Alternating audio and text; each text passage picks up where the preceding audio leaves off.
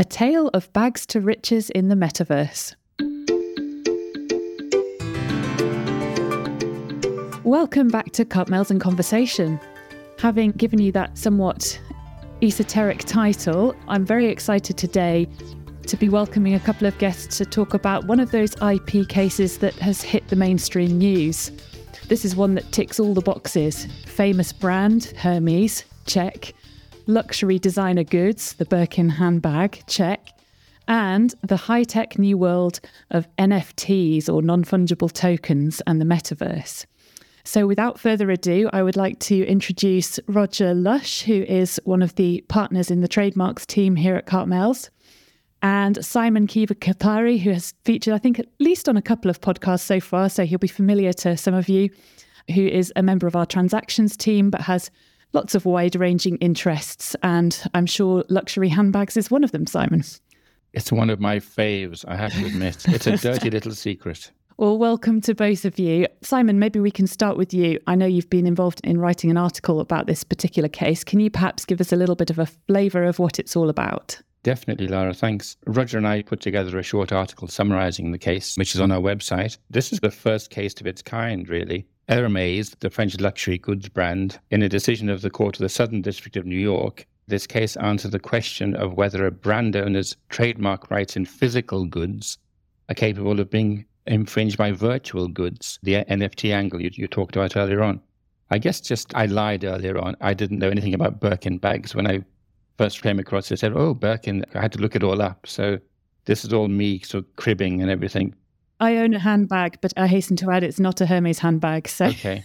This is news to me too. Tell us about the Birkin bag. What I've found out in my journey in the fancy bag world, it was in 1984 when all of this started on a flight from Paris to London. The famous sort of English-French actress, singer, Jane Birkin, of fame with Serge Gainsbourg for that rather steamy song, Je t'aime, moi non plus, if I pronounce that correctly. And then there's lots of heavy breathing and all that sort of stuff, which people will remember.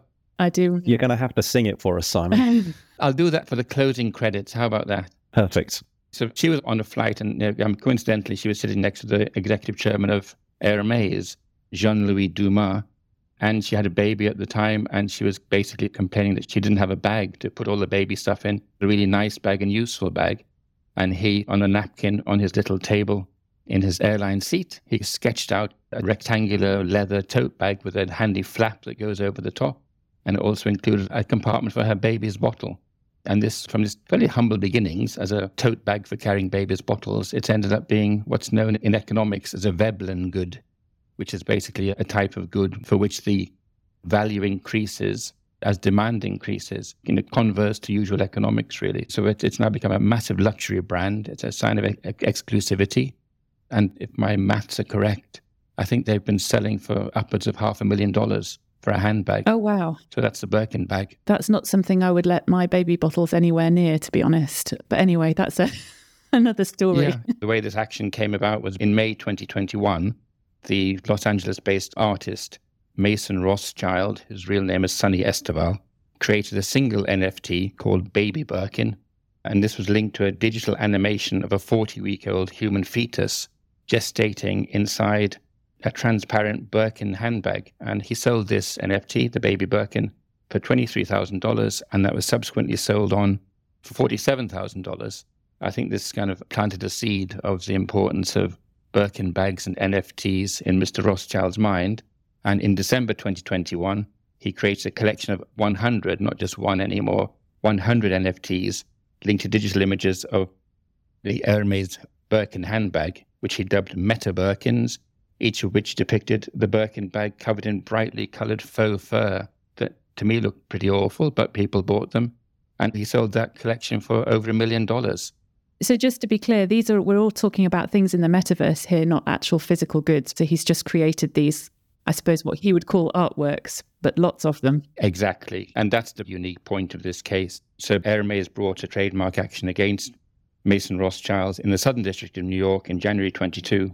They'd sent a cease and desist letter, and both parties had unsuccessfully filed cross motions for summary judgment, but the judge decided there was too much disagreement and it needed to go to trial.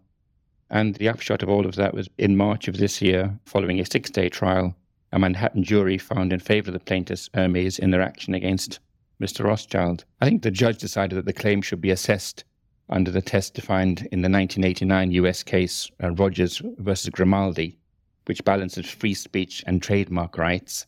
The test requires the court to determine first whether the defendant's use is artistically relevant to the underlying work, and secondly, whether the defendant's use is explicitly misleading as to the source or content of the work.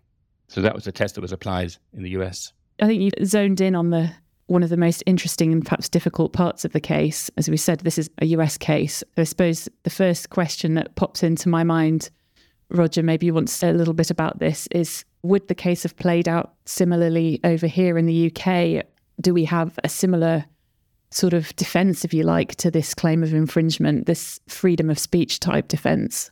Yeah, and that's a really interesting point, and it wasn't one that I had an answer to straight away, and the more I've looked into it, the more interesting it becomes. So there's nothing in UK or European statutory law, trademark law, that provides for a freedom of expression defence. So there's nothing express written down anywhere that we can see. And indeed, there's no, at least in the UK, there's no written constitution in the same way that the Americans have. So we can't point to a written document enshrining the freedom of expression. I think the closest thing we have is the European Convention on Human Rights, which does contain provision for freedom of expression. But how does that get into trademark law, if at all? My starting point was the European Directive on Trademarks. It harmonises the law on trademarks around Europe, including the UK. And there's a recital in that directive. So it's only a recital, it's not an operative provision. And I'll quickly read it because it's very short. And it says, use of a trademark by third parties for the purpose of artistic expression should be considered as being fair as long as it is at the same time in accordance with honest practices. Furthermore, this directive shall be applied in a way that ensures full respect for fundamental rights and freedoms, and in particular the freedom of expression. So if I were Mr. Rothschild's lawyers over here in a similar scenario, this might look like an opening, a chink where there might be room for a fair use or a freedom of expression claim. But that leads on to a couple of points. So the fair use provision in the recital, that's subject to the caveat that it must be in accordance with honest practices. Yeah, that jumped out at me actually, because that's a feature of several defences to trademark infringement we have in the statute, isn't it? Absolutely. So there have been a lot of cases on honest practices in the trademark setting already, and they're all very much specific on their facts, as you might expect. But the European Court, so this is binding across Europe, has ruled in several cases on this. And to give you a flavour of some of the things that the court has taken into account when assessing honesty, they include things like the defendant's knowledge of the earlier mark, including of the reputation and whether that reputation would be adversely affected, whether the earlier mark is discredited or denigrated, whether the defendant should have realised there was a likelihood of complaint, and whether the defendant's use interferes with the claimant's ability to exploit the mark. That's just a handful of the factors that they look at. And I don't think, taking those into account, it takes a great leap to imagine that a court over here would find that Mr. Rothschild's behaviour was not in accordance with honest practices. It's almost impossible to say that he didn't know about Hermès and their rights in Birkin, and that was a famous mark with a huge reputation. It's inconceivable that he wouldn't have known that. Arguably, his use is discrediting or denigrating the mark. I mean, they don't sound like terribly attractive things from what Simon was describing. On that point, Roger, one thing that Rothschild did argue is that his use of the bags was similar to Andy Warhol's use of Campbell's soup tins in his 1962 thereabouts famous screen prints, the whole series of those. Is it not like that from a UK perspective? Yeah, I mean, I think the issue here is probably the fame and reputation of the Birkin handbag. And this is where it all gets very fact specific. Does that mean Andy Warhol also infringed Campbell's soup? I'm not sure that claim was ever brought, but I think the point is that using a famous and valuable brand like Birkin imports into the artistic work some inherent value of its own. Would these things have sold for $1 million if you'd have just used any old brand? Not wishing to do down Campbell's brand, but it's not the most glamorous. And you don't go around spending £500,000 on a tin of soup, do you? It's sort of a whole different ballgame when it comes to a luxury good like the Birkin bag. Exactly. And this sort of brings in one of the cornerstones of European infringement action, at least, where even if there is no confusion between the defendant's product and the trademark owner's brand, even if everyone knows that one is Mason Rothschild and that the real Birkin is Hermès, then the fact that the defendant, Mr. Rothschild, has taken advantage of the prestige and value of the Birkin brand to get a leg up to sell his artwork, is what Hermès would say, no doubt, then that category of infringement is certainly one that exists and is fairly regularly enforced under European law. Are you basically saying that in the Hermès Rothschild case, what was applied was the test as set out in Rogers versus Grimaldi, and the jury found in favor of Hermès, in this case, based on evidence that the Meta Birkins are more similar to consumer products and therefore subject to trademark laws, as opposed to art, which is protected by the First Amendment? Basically, it seems a lot more cut and dry in the States. Are you saying it's not the same in the UK? I know Rogers and Grimaldi is itself now subject to question as under recent US cases in Supreme Court decisions, but looking at Rogers and Grimaldi on its own.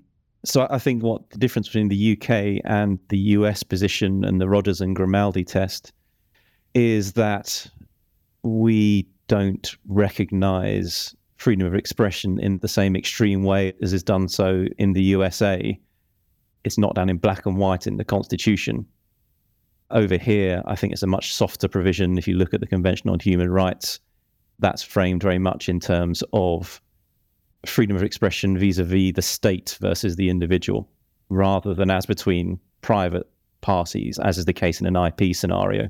And it's a balancing act, isn't it? So that you allow people to express themselves politically, for example, you mentioned the state, but equally not to the extent that it's then infringing on the rights of private parties. Yeah, it's just less clear cut. There is no absolute right. So if, as a kind of a bit of a madcap example, if Laris drew a wonderful picture of me holding a Birkin bag over my shoulder and looking quite pleased with myself, because I've never had such a fancy bag, but that was just a one-off painting, would that infringe Hermès trademark?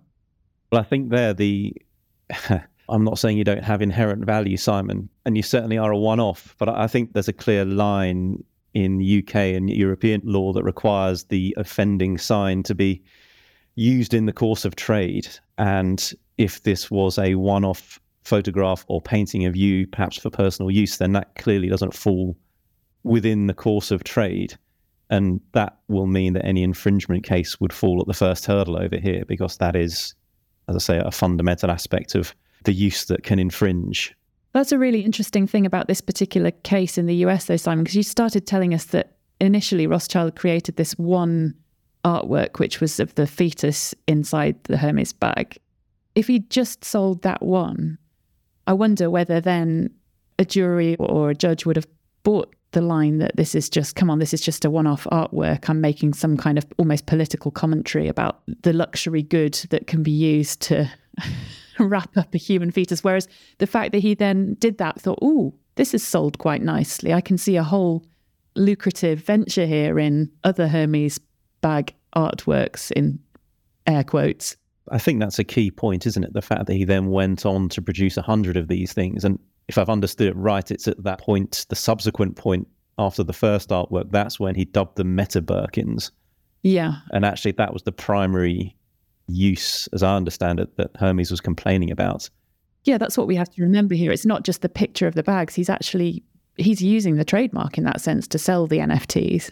Definitely. So I think for me, that's where he crossed the line. It was the multiplicity of the images that he produced and also the dubbing of them as Meta Birkins. And I think that's probably where it tipped over the line from artistic expression into commercial exploitation, unfairly relying on someone else's reputation. So going back to Lara's picture of me with the Birkin bag, if Lara made 100 prints of those and she's flogging those, that's definitely commercial use. But I still think that if it's a one-off, even if it's sold as an artistic work, even under UK law, why would that be in the course of trade? The course of trade over here is defined very broadly, and it's not just about profit and revenue. It is defined very broadly, anything in the course of business, whether that's not for profit or otherwise. Does that mean if you have a painting that has a trademark in it, you can never sell the painting? Oh, that opens a whole other can of worms, doesn't it, about incidental use of trademarks where it's just part of a larger picture, literally, and it's there, but it's not performing its origin function. If I had a Birkin bag over my shoulder, I don't think anybody would think it was incidental. It'd be the first thing they'd see, isn't it? And why the hell am I carrying a Birkin bag? But equally, I don't think they would draw any inference as to the origin of the painting just because you happen to be holding a Birkin bag. And there is a whole line of cases on incidental trademark use. The famous ones are the old football cards or soccer cards from back in the day where they had pictures of players and they were wearing their club shirts with the crests on. I mean, that subject's a whole nother podcast. I think it probably is. Is this taking us to the position really that the whole NFT side of this and the whole metaverse side of it is a bit of a red herring in a way? And all we really need to do is go back to basic principles of trademark law to get to the answer? I think there is certainly an element of that. I think when online trademarks, not metaverse, but the traditional internet, if I can call it that, when that became a thing, there was a lot of talk around how that might change trademark law. And actually what we've seen in that context is that trademark law has adapted, but the overriding principles have remained the same. Now, that might happen in terms of the comparison of virtual goods versus physical goods. I don't think the criteria for establishing similarity will change significantly. But certainly the metaverse does open up a whole raft of challenges for trademark law going forward. At a very prosaic level, that might be how one defines and classifies virtual goods and services and NFTs. And indeed, there's guidance published on that by various trademark offices, which has been well publicized already. But looking forward, perhaps when we get into more an enforcement context, there are bigger questions around how, for example, does one identify a digital defendant when the defendant is an avatar? How do you find out who's actually behind that, given privacy laws these days? And if you find out who, how do you find out where as well? Precisely. IP rights generally, including trademarks, are arranged on a territorial basis. And when the traditional internet came in, that there was some questions about how that would work, but there are indicia that we look at to see whether an infringer is targeting a specific jurisdiction. So we'll look at language, we'll look at where the product is shipping to, we'll look at the currency that it's offered in. All these things can give you a pointer as to where the infringer is actually doing business and whether there is infringement in the territory where you have rights. But if you imagine a metaverse world that is truly borderless, and traditional currencies probably won't exist. We'll be talking about Bitcoin and the like. So how does it work? How do you say that my UK, for example, trademark is infringed by this use in the metaverse? Could the metaverse perhaps have its own geographical identification? And maybe that's something. Because if everything happens in the metaverse, the real world, or I think the IT boffins called it the meat world that we inhabit. The meat world. I haven't heard that. Yeah, if everything is happening in the metaverse, buying and selling and living and loving and everything, there's only one place. Yeah, well, I mean, these are huge and unanswered questions, not just for IP, but for society in general, I would expect. Gosh, we're getting into all sorts of things here. But yeah, no, it's a really interesting question. I suppose coming back to this particular case, I completely agree that trademark law has this amazing ability to reinvent itself when new technologies come along and use the old principles in new contexts. And I suppose that is what's happening here. But the thing for me about the metaverse and NFTs is they bring art and commercial behavior closer and closer together. So in this case, we're talking about this idea of honest use as an artist or what's clearly commercially trying to take advantage of somebody else. And as soon as you bring NFTs into the mix, which seem to me at least to be purely commercial, I'm sure there'll be plenty of people who disagree with me, but it's not like you're buying the physical artwork here. You're buying the ownership of something that's digital. So that to me is a very commercial transaction, and it becomes much harder in my mind at least to say that's something artistic and expressive when ultimately what you own is a digital token of something.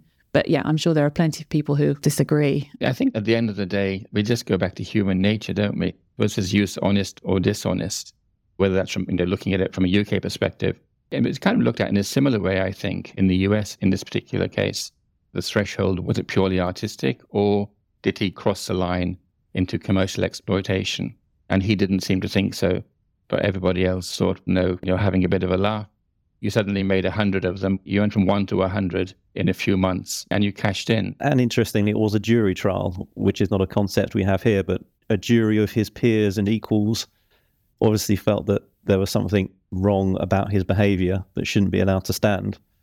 So that's an interesting reflection, perhaps, on your human nature point, Simon. Yeah, it's always funny, isn't it, with these cases? They end up in hundreds of pages of analysis and evidence heard and all the rest of it. But ultimately, does it come down to a sort of basic human instinct? Does this smell a bit fishy? And you think, yes, it does. Why? Can we justify that hunch that we have? Can you smell things in the metaverse? I don't know. Who knows? Probably at some point. I thought years ago they were going to introduce smelly vision for when you watch the telly, but that hasn't happened. Do these Hermès handbags have a smell? I don't know. I don't know. I've never come across one. I probably never will. I guess just to close this, really, from the point of view of this decision being an advantage to trademark owners, I think it is at the end of the day. Yeah, I think it must be. It is a case in a respected court, albeit a jury trial, that has decided, when you strip everything away, that at least in principle, physical goods and virtual goods can be held similar, and that use of one with an appropriately offending mark can be infringement. So I think for trademark owners, it's a first step. It's a first instance decision. Yeah, it'll be interesting to see if it's appealed. Absolutely. It is still subject to appeal as far as I understand. And yeah, watch this space. But it's the first step down that road. And no doubt there will be many other cases in many other jurisdictions of this nature. So it will be interesting to see if there is convergence or a divergence of law and practice on this. Yeah, definitely. It's obviously a developing area, and it'll be interesting to see what happens in cases where we're not talking about quite such a famous mark as well. But yes, we will be keeping our beady eyes on new cases as and when they emerge, and I'm sure this will not be the last time we'll be talking about NFTs and the metaverse on this podcast. Thank you both very much for a very lively discussion on all things handbags and metaverse. As Simon mentioned, we have a lovely article on this topic as well if you want to go and read more about it on our website, where you can also find all previous episodes of the podcast. So all it remains is for me to say thank you very much for listening, and I look forward to welcoming you back to another episode of Carpmaels in Conversation very soon.